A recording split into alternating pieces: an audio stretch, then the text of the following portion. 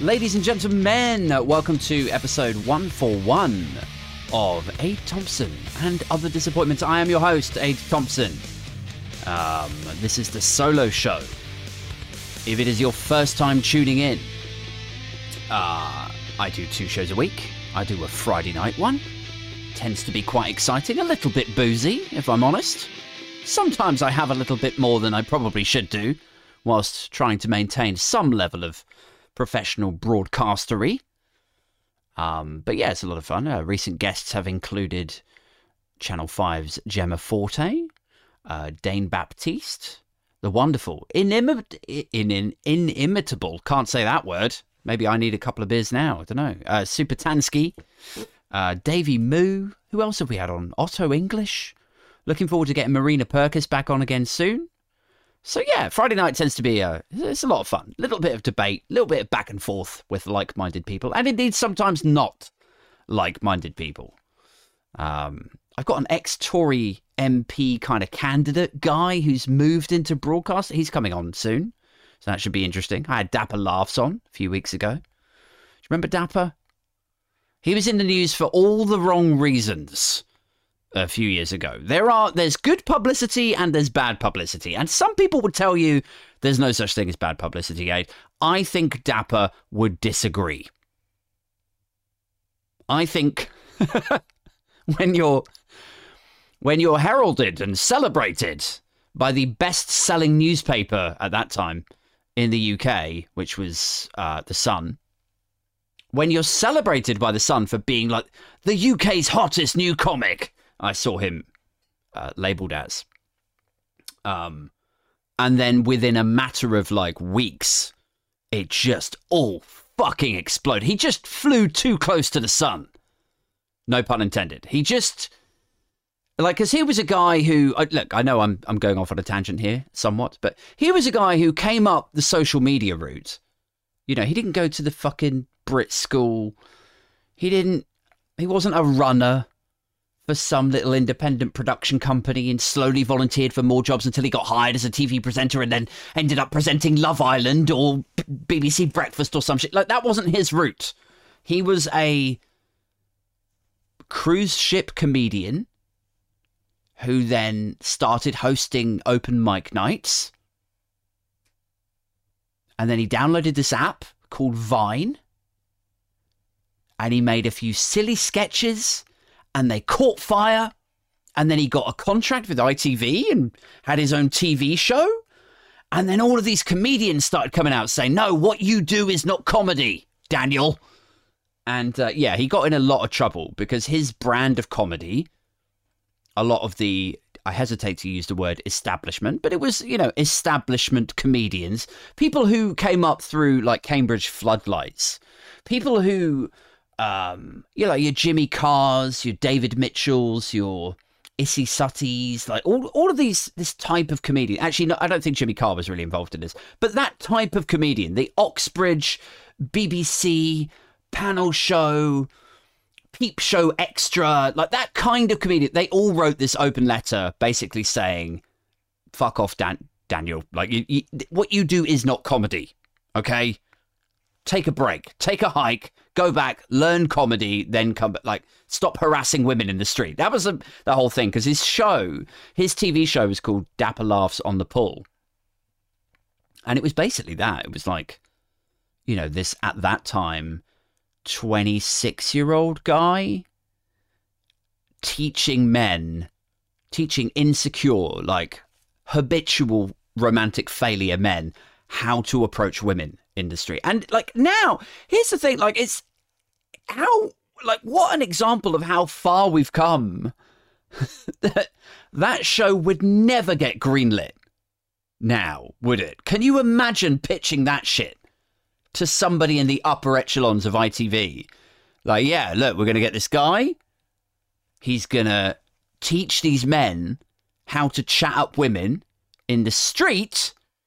He's just going to, like, you know, they're all going to walk up to women that don't want to talk to, they're just going about their business, just trying to get from the bank to the fucking supermarket. And this guy's going to, like, push these insecure lads into them and be like, yeah, so now talk to her.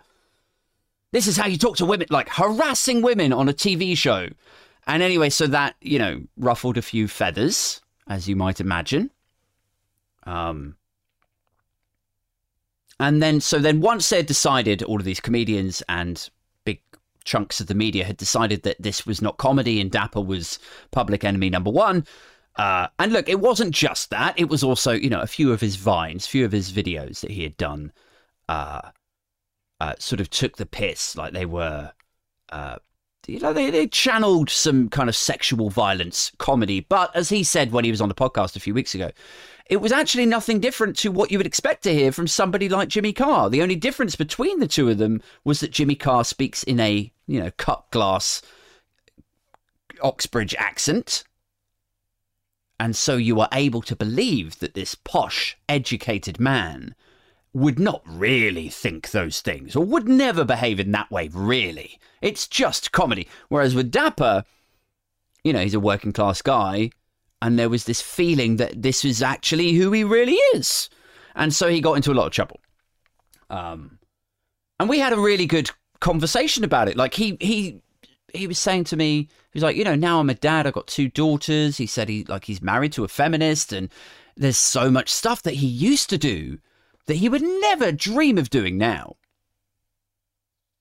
And I said to him, I was like, do you understand, though, like the real crux, the real problem that you had was that you're a good-looking guy and you're telling men effectively, or making a joke of it, or, you know, schooling them in this TV show, or making light of it in your Vine videos. You're making it look like men can just go up to women and then harass them and then get a date, or...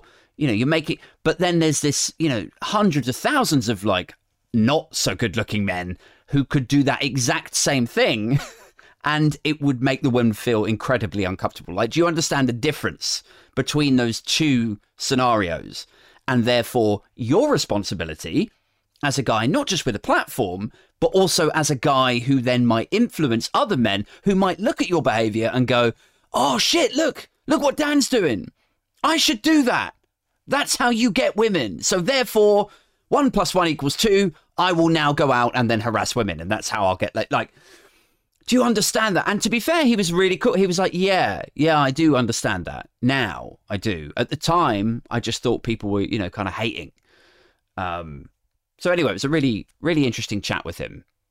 I don't know how I got onto that. That was a bit of a sort of hark back to an episode a few weeks ago. But yeah, it was a really fun chat. And I do enjoy talking to people on the show who aren't necessarily from the same walk of life as me, or who don't hold the same attitudes 100% of the time as I do. Although, you know what, like, ironically, you know, I don't know too much about Daniel O'Reilly's, you know, early childhood or anything, but I did go to a regular state school comprehensive, and I suspect he did also. I did grow up on council estates, and I think so did he. So maybe, you know, we do have that in common. Right. Anyway, guys, let's take a look at the news. Itching to get into this. I should have done a little bit more podcast admin with you. I should have talked to you a little bit. Should we do a bit about that? Do you know what? I'm on a mad hunt at the moment for sponsors for the show.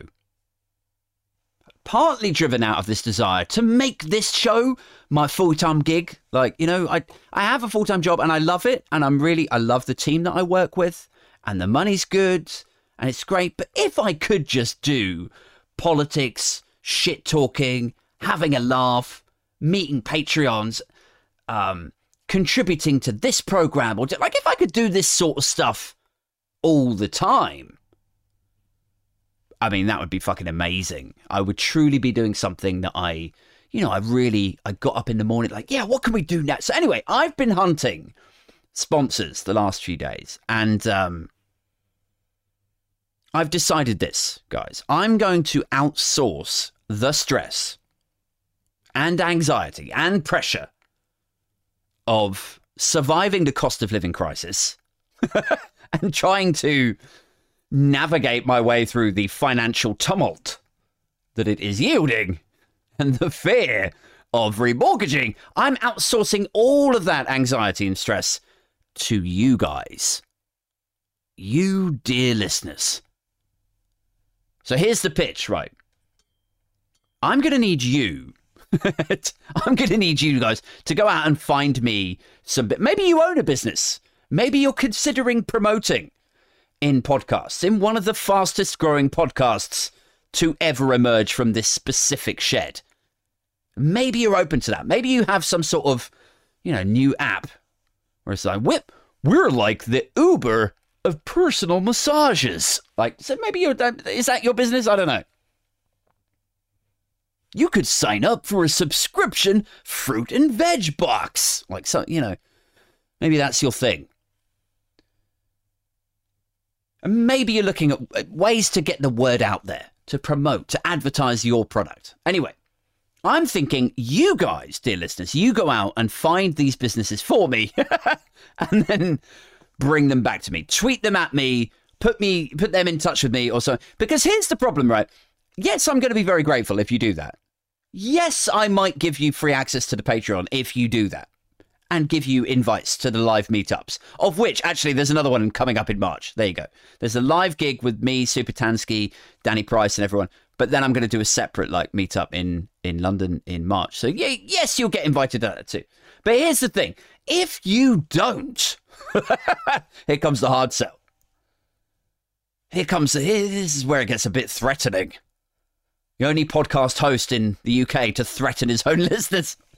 If you don't get the word out there and sort me out with some motherfucking sponsors, I'm going to start making adverts for products that I really shouldn't. And you're just going to have to sit through them anyway. Like the worst adverts, the worst products, the worst brand alignment and partnering strategy that you can imagine for this content. You're going to have to sit through the adverts of 20 seconds of me saying shit like, and this Nazi memorabilia on eBay is only $99.99. Like, horrible brand partnerships. It's much better if you guys go out there and find me products and brands and services that I can promote that are actually some fucking interest to you, rather than you having to listen to made up shitty adverts. There you go. That's the deal. What do you say?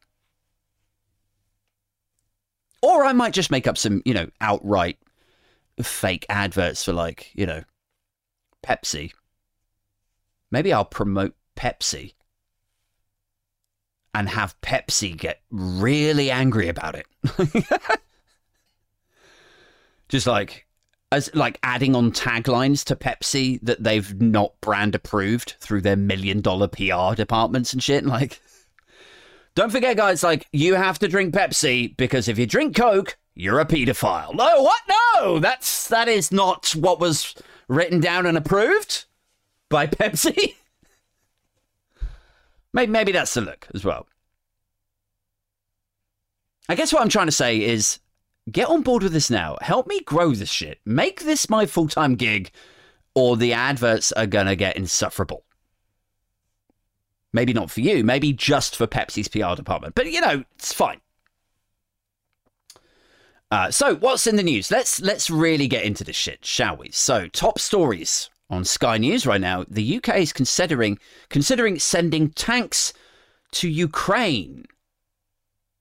For the first time, the UK considering sending tanks to Ukraine. Well, that can only end well, right? That's got to be a good idea. Who is sitting at the upper echelons of fucking the Ministry of Defense right now? Who's workshopping that idea?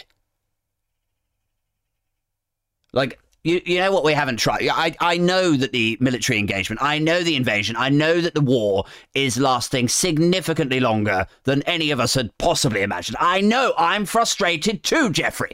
But here's an idea. Here's something I don't think we've considered it. I certainly haven't heard anyone suggest this idea for some inexplicable reason. But has anyone else considered? Has anyone considered sending in tanks and foot soldiers into the battle No, nobody else. Like, the whole table would just look at him like, are you out of your fucking mind?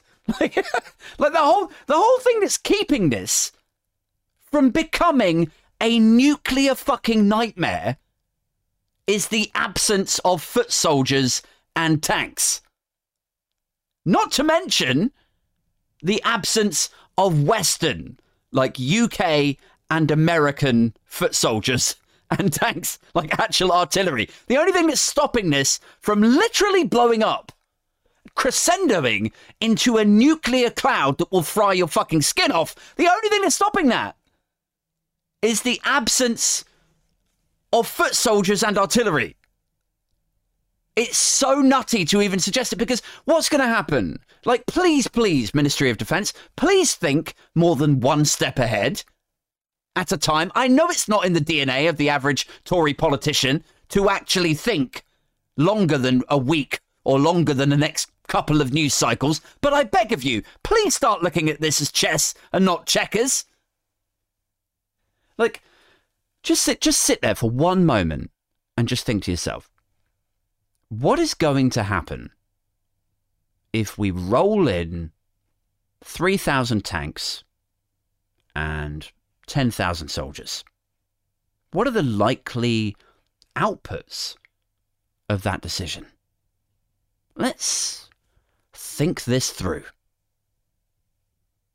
So the tanks go in, and then Putin says, well, hang on a second, like, if they're putting tanks in, maybe I'll put a tank in. So in come the Russian tanks, or more Russian tanks. Or maybe he's already spaffed all of his tanks and foot soldier supply, right? So maybe then he's like, oh, well, shit.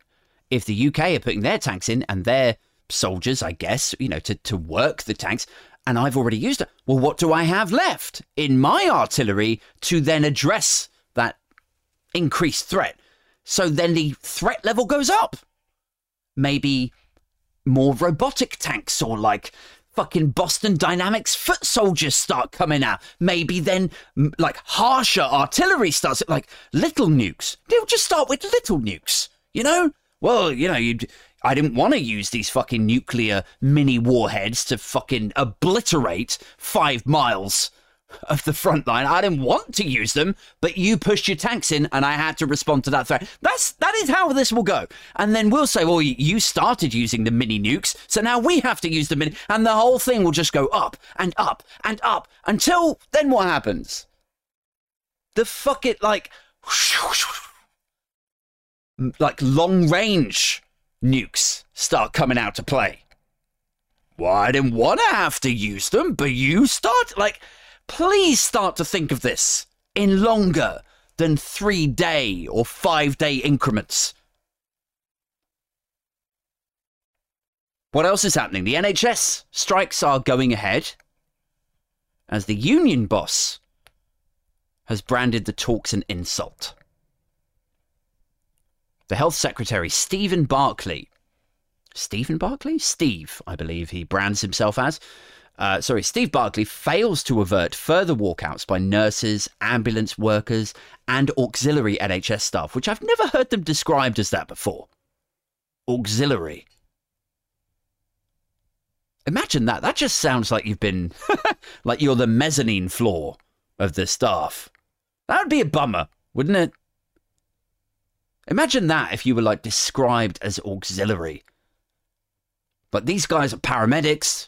These guys are nurses.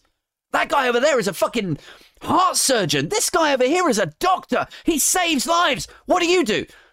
I'm, mostly auxiliary. Wow. Fucking hell.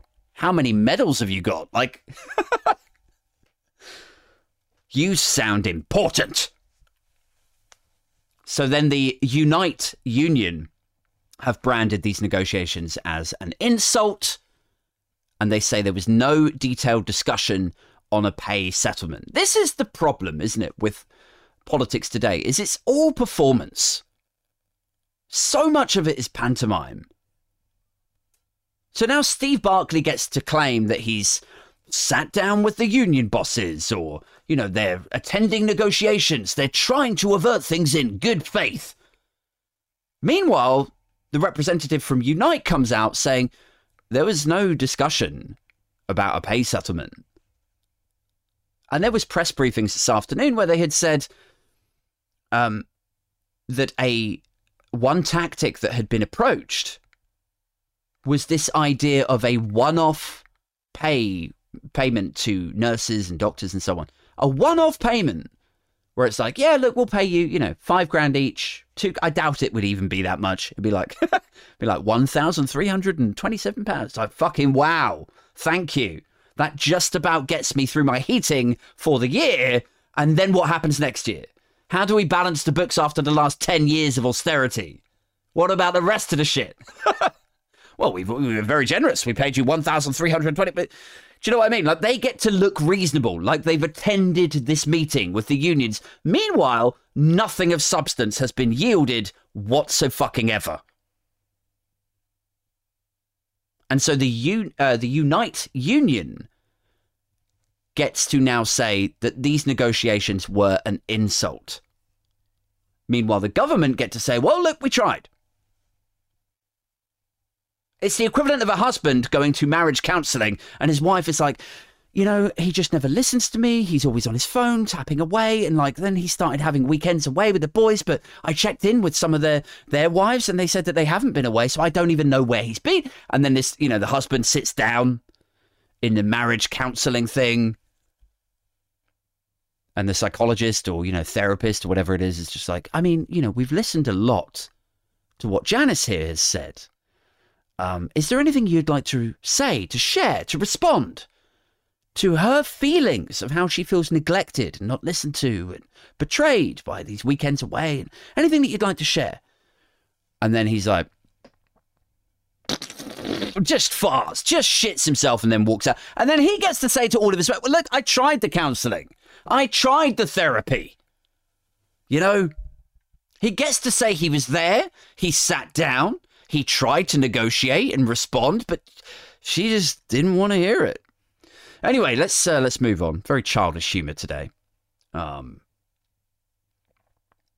It says, strikes by NHS staff will go ahead this month after a meeting between union bosses and the health secretary broke down. Steve Barclay failed to avert further walkouts by nurses, ambulance workers and auxiliary NHS staff during a short meeting on Monday. Short meeting. Yes, I bet it fucking was. Literally Steve Barclay walking in and going, no, you really thought I was going to actually be here and sit down? No, I'm literally just here to say, go fuck yourselves. I'm out. It says union leaders reacted in anger over the meeting, which had been seen as a breakthrough in relations after the government initially said it would not talk about pay with unions. So it looked like a 180, looked like they were going to U-turn and actually sit down and negotiate. And as I say, they were reporting this like, we're thinking about a one-off payment. We are going to sit down with unions. We had that speech by Sunak a couple of days ago where he was saying, I want to sit down with the unions. I want to, to try and look like a leader. But really all that was a response to accusations that Sunak himself had gone missing in action. So he gave that speech to be like, look, I'm still here. I'm still here. I want to sit down with the unions. I want to do this for the nurses, blah, blah, blah.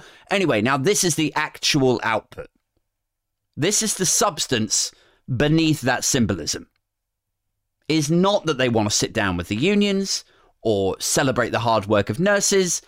It's just, I tried to negotiate, but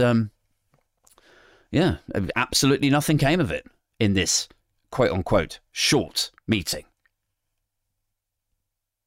It continues. It says, One Kassab, Unite's national lead, said the government only wanted to talk about productivity. How about that?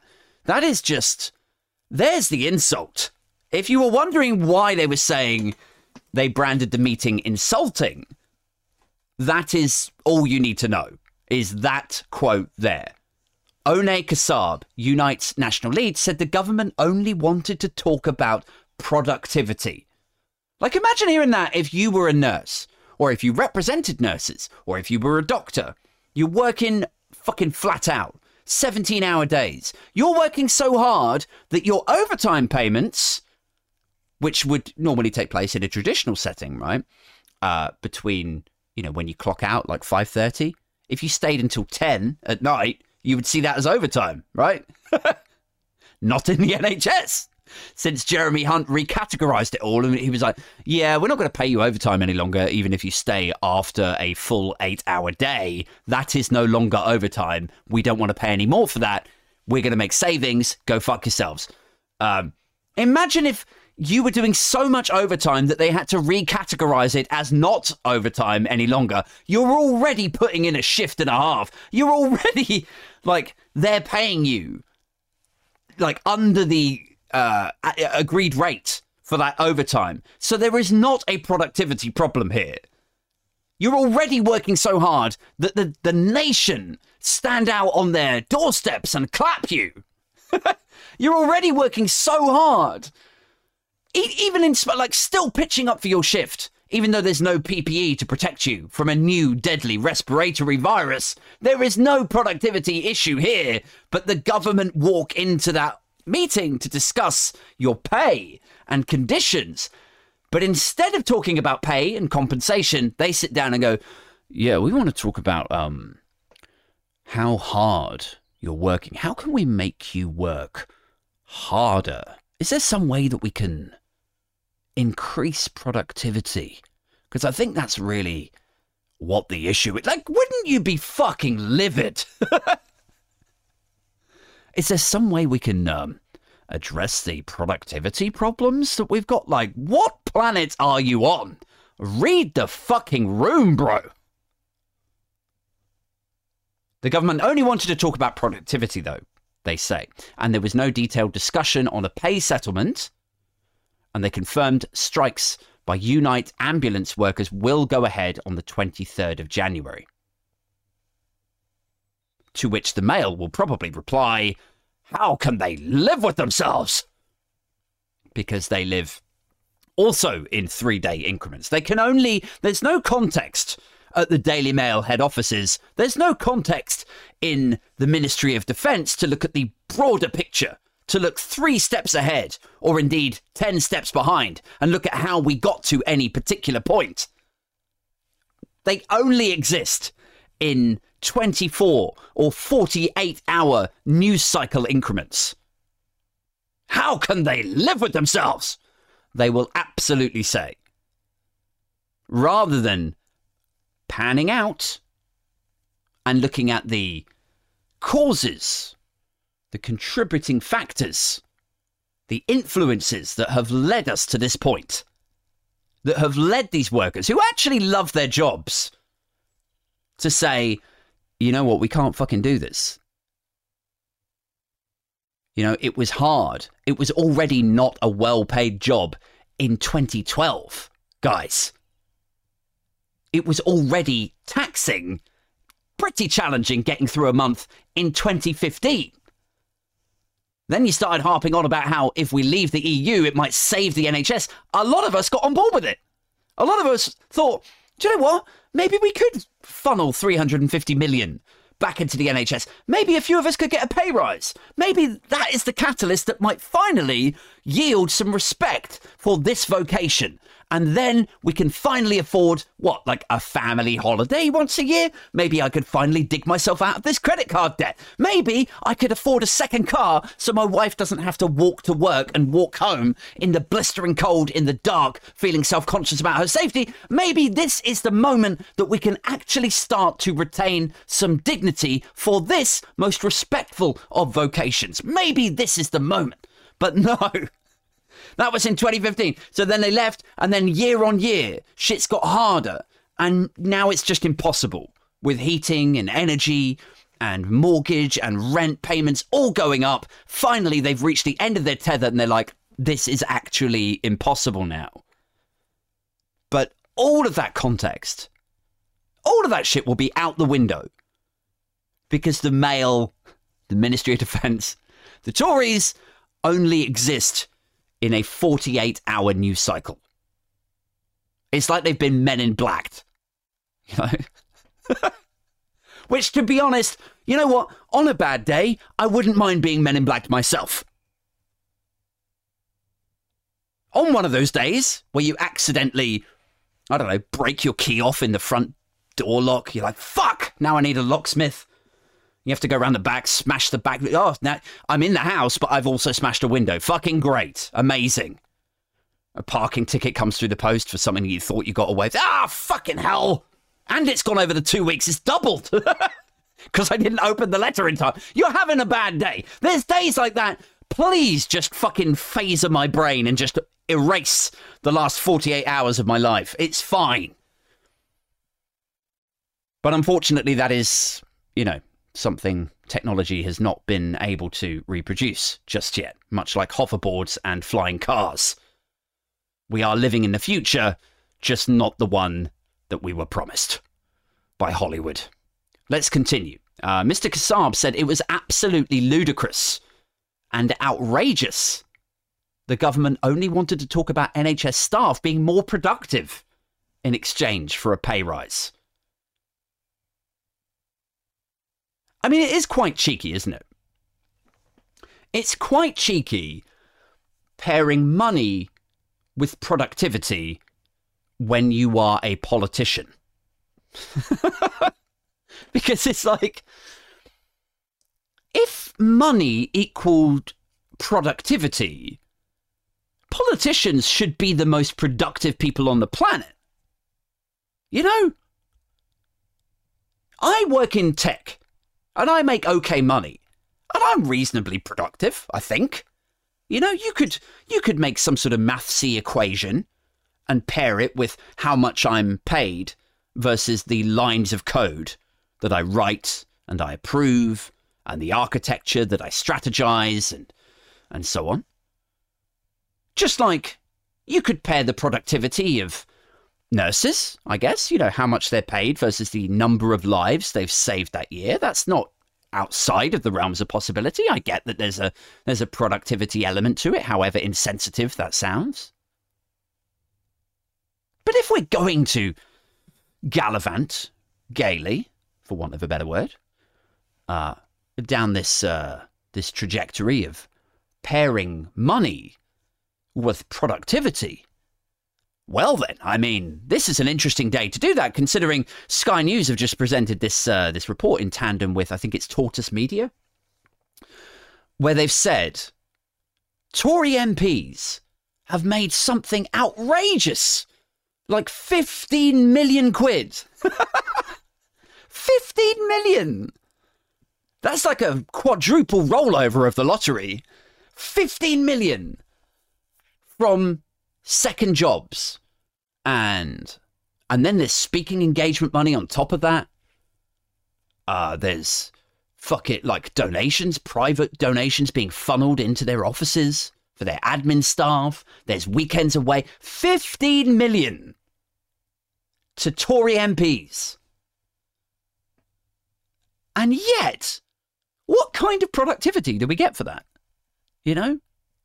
And their 82 grand salary on top of it. What kind of productivity are we seeing? Especially given, what were they on, 75k last year? They voted to give themselves a pay rise to 82k.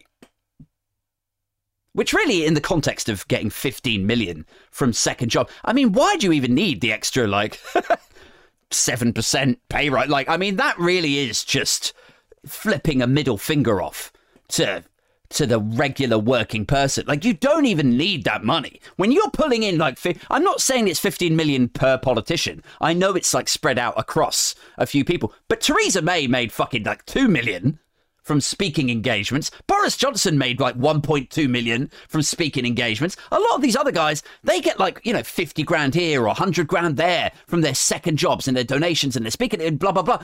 So for them to make this much money on the side as a side hustle versus their actual 82 grand to then campaign for the 7% pay rise or whatever it was is really just, I'm sorry to borrow a Boris Johnson phrase here, but it kind of is chicken feed.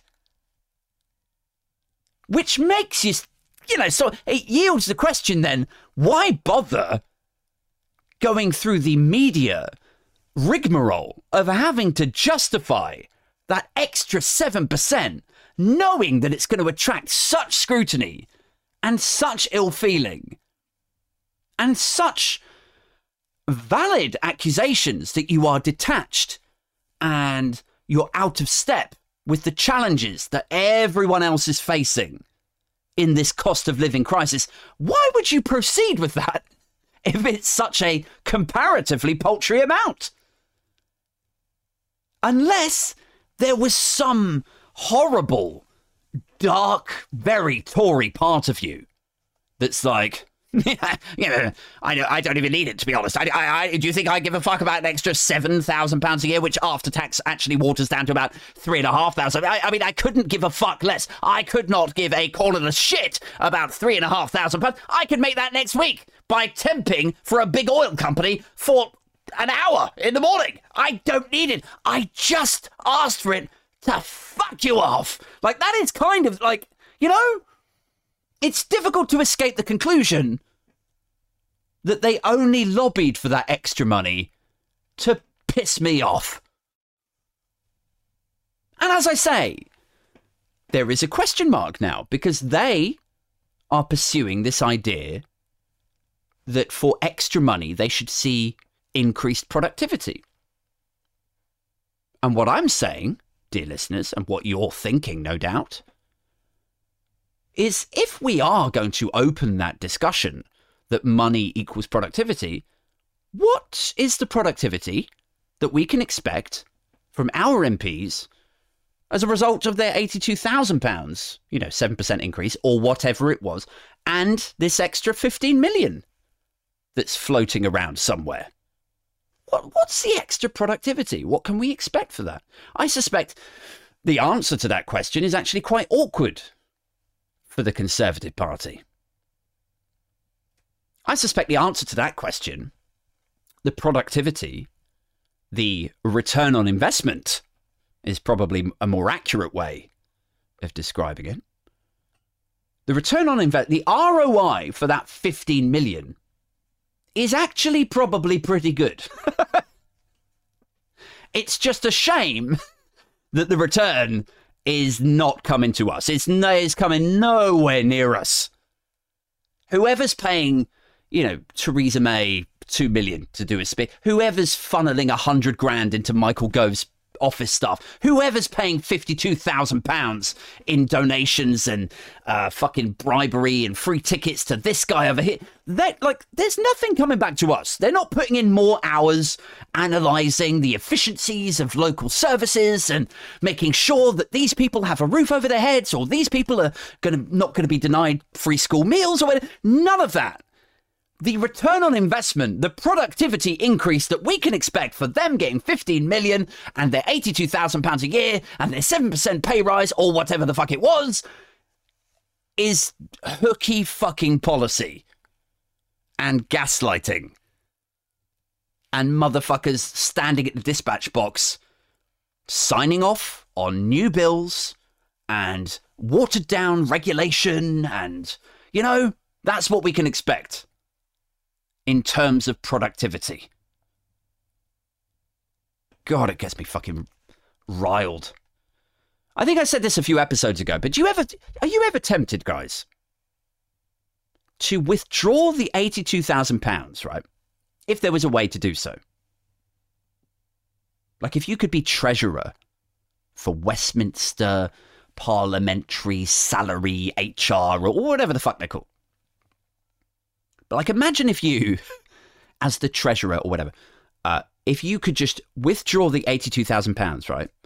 Stuff it into a brown envelope, and then instead of having it appear in their current account once a month, you just met like Scott Benton or Ben Bradley or Michael Gove. You just met them in an underground car park somewhere, and you turn up in like a rain Mac with like a, old school cowboy hat, like to shadow your face, and you've got shades on, like looking like some sort of FBI cliche or so. But you're just a little bit dodgy, a little bit shady, and you just hand them the brown envelope with the £82,000, so they get confused and think it's some shady donation, and then actually act in your interest. How about that? There we go. I've solved it. Let's continue. Let's have a look at another Another news story that's bubbling up, guys.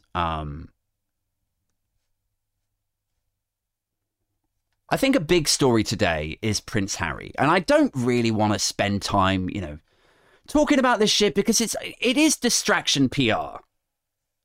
It's not the actual news. We should be talking about gas, electricity, the impending homelessness crisis that's going to happen later this year, the explosion of food banks, the fact that people in full-time jobs that are in traditional industries like like junior doctors, mid-level software engineers, city PAs, people who have like somewhere between that 30 and 50k salary, which when it's piped up on, daytime TV, when they say this person was earning £57,000, it's always seen as a large salary, isn't it? But it's always relative. It's always like, where was that guy living? In London? Well, that's actually not that much.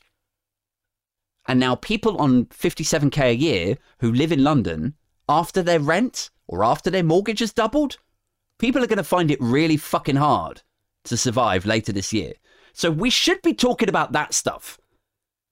But top of the news agenda for the last few days is this Harry interview and, the latest round of revelations. But it is important to talk about it in terms or in the context of gaslighting. And the reason I say that, I always hesitate to use the term gaslighting, but what I mean is sort of conversational manipulation. It is a great example of tabloids taking what somebody said and then contorting it, twisting it, and serving it back to the public to make the public think that these two were idiots and that they said something that was completely unacceptable before. And that's why the tabloids are so angry at them. Okay, so what did Harry and Meghan actually say a few months ago when they did the Oprah interview? They said the UK is not racist, but the tabloids in the UK are racist. That is what they said, right? So just bank that for a minute. They didn't say the royal family is racist. They suggested that a couple of comments had been made here and there that were racist. And they also said that the monarchy as an institution is racist. And they have suggested that the UK is institutionally racist. These are separate things. I don't know if it goes back to the thing that I always say where I'm like, are they really this stupid that they don't understand the difference? Or are they just hoping that you are, But those are very different accusations. You could storm into a pub and say, this guy over here is racist, right? That is a heavy thing to accuse someone of. Is he running around in a Ku Klux Klan hat? Or, did he punch a black guy while shouting a load of slurs? If he did, fine. But if you say the pub is institutionally racist or the pub has a racism problem, that is a different thing to saying everyone in the pub is racist. Okay? If you don't understand the difference between those two things, I don't think you should be qualified to be retailing out fucking newspapers and headlines and making people believe that this is what other people are saying. Do you understand what I'm saying, what I'm getting at here? They're different things. So it started with that, with the Oprah interview a few months ago. And look, I don't want to sound, super predictable and agree with everything that Harry and Meghan say. I don't agree with everything that they say. I don't think that they're particularly likable as a couple. I think they make some good points, but I also think they're a bit annoying. But on this, I do think that their arguments hold water. The UK is institutionally racist. That is not a matter of debate. That is a fact. The UK is so institutionally racist, in fact, that a government report into institutional racism was itself the victim of institutional racism. If you can get your head around that. The government sanctioned a report into institutional racism, and that report, in being written, included made up quotes. People who were cited as having given evidence to it came out later and said, I was never fucking asked to contribute to that report, so that report is full of shit. I never said that. Or if they did say things to the report, their evidence that they offered to the report was then misrepresented. So the report itself was shaped in an institutionally racist way. And then it was sat on and delayed by an Etonian Oxbridge idiot who was like, well, the racism thing is a bit of a problem for me. So that, again, more institutional racism playing a role. So a report into institutional racism in the UK was itself bound and gagged by institutional racism. That's how fucking rife it is. So they were right about that. And they were right about the monarchy being institutionally racist. I can't talk today. Clearly, I need a beer. Get myself wound up here. See, this is when the adrenaline starts flowing through me and I get a little bit shaky. But fuck it, at least you know it's real when I'm saying it to you, right? So they were right about that, about the institutional racism from a political standpoint, also from the Metropolitan Police's standpoint. We all know that. There's been reports into that. The monarchy, the fact that we still live now in the shadows of the colonies, even though they're dressed up as the Commonwealth these days. And these are things that Harry and Meghan have shone a light on in their documentary, if you chose to watch it. But the way that the tabloids have taken all of that, twisted it, manipulated it, and served it back to the public has been like, Harry and Meghan have said that the royal family are racist. No, they haven't. Are you mental? What's wrong with you? Harry and Meghan have said the whole country's racist. No, they didn't. What are you talking about? And this is what they do. They take a thing that somebody has said, they twist it, they manipulate it, contort it, and serve it back. So that you, I mean, not you, because you're listening to this podcast, so I'm sure that you're incredibly intelligent and you are way above having that sort of conversational manipulation served up to you. But there are millions of people out there. I mean, I always say this on almost every episode, that half the fucking country are morons. And they will just gobble that shit up. They'll be like, oh, the Sun and the Express tell me that they said this, so I guess that's what happened. And it really is kind of criminal, you know? It's the same as when Michael Gove, I don't know if you guys remember this, right? Michael Gove, this is a few months ago, and I think it was at the height of the asylum seeker process for, I can't remember if it was Ukraine, if there was some sort of drama with getting people through ports and borders from Ukraine, or was it something to do with the fall of Afghanistan? I can't remember, but it was something to do with the public's frustration and the press's frustration at getting asylum seekers through various channels and getting them, you know, housed and clothed and fed. And Gove's response to this in the House of Commons was basically this. It was, I have had it up to here with people suggesting that this country doesn't do its fair share. This country has a proud tradition of blah, blah, blah. Now, it's exactly the same as what the tabloids are doing with Harry and Meghan. Nobody's suggesting that this country isn't generous. Nobody was suggesting that this country doesn't have a proud tradition of helping asylum seekers and helping refugees. This country has a fantastic reputation and history of helping asylum seekers and refugees. This country actually, only a matter of months ago, maybe a year and a bit ago now, opened its doors en masse to people who were displaced by the conflict in Ukraine. Do you remember that? Hundreds of thousands of people phoning up phone lines and saying, I'll take them, I'll help them. Sure, yeah, a family of 4, I've got a spare room, I'm sure I can find blah, blah, blah. This country, there's no problem or shortage of people that are willing to put themselves out to help people in trouble from foreign nations. This country, there's nobody suggesting that. Everyone's suggesting there's a problem with you, mate, and your party. But this is what they do. They take an accusation, an allegation that might hold water, and then what they do is they stretch it out across a whole entity or institution or populace.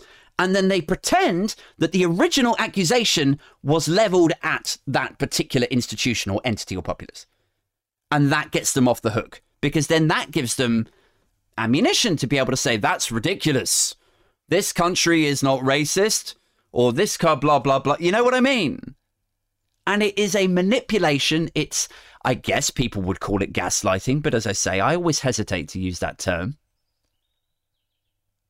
It's like, so I did a TikTok on this earlier, but it's like if you accused your wife of fucking your brother. You're like, can you just stop fucking my brother? Now, your wife says she could address the allegations. She could say, well, hang on a second, where the fuck does this come from? But instead of doing that, instead of saying, well, like, why would you think I was fucking your brother? Like, trying to get to the substance, trying to actually get to the issue and address it and prove her innocence. Instead of doing that, what does she say? She goes, I have had it up to here with men like you calling women like us sluts. I've had it. This is a misogyny thing. Do you know what I mean? And there it is. It's like she's taken the thing and stretched it out across and exaggerated it into something that it was absolutely no way resembling before. And that gives her a chance to get off the hook. It is even though in this made up scenario in my head, she is in fact fucking your brother. Like, it's completely gotten her off the hook. And that is what so Michael Gove did it with the refugees and the asylum seekers, and the tabloids are now doing it with Harry and Meghan. Their accusation that they were making was that there is institutional racism in the UK. That is a fact. It's not up for debate. Their accusation is that the monarchy is in and of itself a racist institution. I don't think you can fucking argue that when every 6 months there's some fucking news footage of William and Kate going on tour to some former colony and they're all like clapping their hands, waving Union Jacks. Yeah, we love the Queen. Yeah, we love the King. Like, they've been conditioned and brainwashed by British funded schools out there. Now to come out and then clap the ancestors, not the ancestors, the children whose ancestors murdered and looted those places, stole all their gold and their resources. Then they're like, just as they were about to claim independence, they're like, no, you could be part of this thing called the Commonwealth. In you come, lads. Like, that is what has happened. And these guys are shining a light on that. But instead of listening to that, instead of engaging with that substance, they're doing the old Michael Gove. They're doing the old cheating wife who's been fucking your brother, trying to stretch it out, turn it into something that it isn't. Oh, you shouldn't listen to Harry and Meghan. They think they've said that the entire UK is racist. Are you racist? No, you're not racist. I've never seen you punch a black guy. Well, it's they're obviously stupid then. Harry's gone mad. Like, I don't think the tabloids get to say if Harry and Meghan have gone mad. I don't think the tabloids get to say or conclude or roll out news reports that Harry is being self-destructive, for example. That's another one that they've wheeled out this last week. Because the only people who are saying that Harry is being self-destructive are the same people who were saying that what Harry is saying is wrong, or that he's telling everyone that they're racist, or that, you know, they're already misrepresenting what he's saying. And so as a byproduct of that, yeah, if he was saying all that stuff, he would be being self-destructive. But fortunately for him, you're all talking shit. Anyway, guys, that's been an hour of me also talking shit. If you're enjoying the podcast, please do consider jumping on the Patreon. It's patreon.com/Aid Thompson. With an IN. I usually try and put a link to the Patreon in the show notes. So if you're listening to this on like Apple Podcasts or whatever, there should be a little link to the Patreon. I make it super easy, and it's super cheap to sign up to. It's only £3 a month. So that's enough just to get me a coffee, to doff the cap to me and say, nice one, Aid. Enjoying the show. And they do, you know what? They take a bit of work. I put a bit of prep in. I work hard to make them look incredibly disheveled and disorganized and a bit punk rock, but they are, you know, it takes a little bit of work. And as I say, you know, I want to turn this into a full-time thing, so your support is much appreciated. If you're not in a position to support the show financially, that is fine. I understand. My bills are fucking going through the roof, so, you know, if your bills are also doubling, who am I to fucking ask you to jump on my fucking Patreon? But what I would say is if you're enjoying the show and you want to share it around, that would be really, really helpful. So, yeah, if you want to just copy the link, it's usually like an upwards icon. You can just tap it and then it'll say copy link to the show or whatever. And then you just pop that in Twitter or WhatsApp and just share me around with a friend, or friends, plural, if you're fortunate enough to have more than one friend. If you've got children, I understand if you don't. Have friends, that is, rather than understanding that you don't have children. Although, you know what, I would understand if you didn't want to have children also. But yeah, just share me around, because do you know what? That helps to grow the podcast, and word of mouth is so, so good for stuff like this. And as I say, I'm really enjoying it, and I want to make sure that I'm continuing to put stuff out to you. So the more people that listen in, the quicker this thing will grow, and the quicker I can make it my full-time thing, right? So yeah. And finally, if you don't have friends and you don't have money, you don't want to jump on the Patreon, you don't want to share me around, just say hello. Just pop something on Twitter, tag me at Aid Thompson. Just say hello, saying really enjoying the podcast, and that's also really, really helpful, because then I can retweet you, I can use you to brag to my friends and my enemies. Guys, that's it. Do you know what? Quick shout out to the patrons: Anthony, Pingu, David, Alex, Chris, and Rax. Thank you guys for jumping on and supporting the show. Ricardo, Silent, T-Rex, Oliver, Sarah, and Kerry. I keep saying this, but you guys rock my world. You really do. You rock my world. You allow me to continue sending out content. Yeah, sorry, it's got a bit weird there. I'm going to jump off now. Thank you so much. Thanks again. I'll catch up with you soon. Cheerio!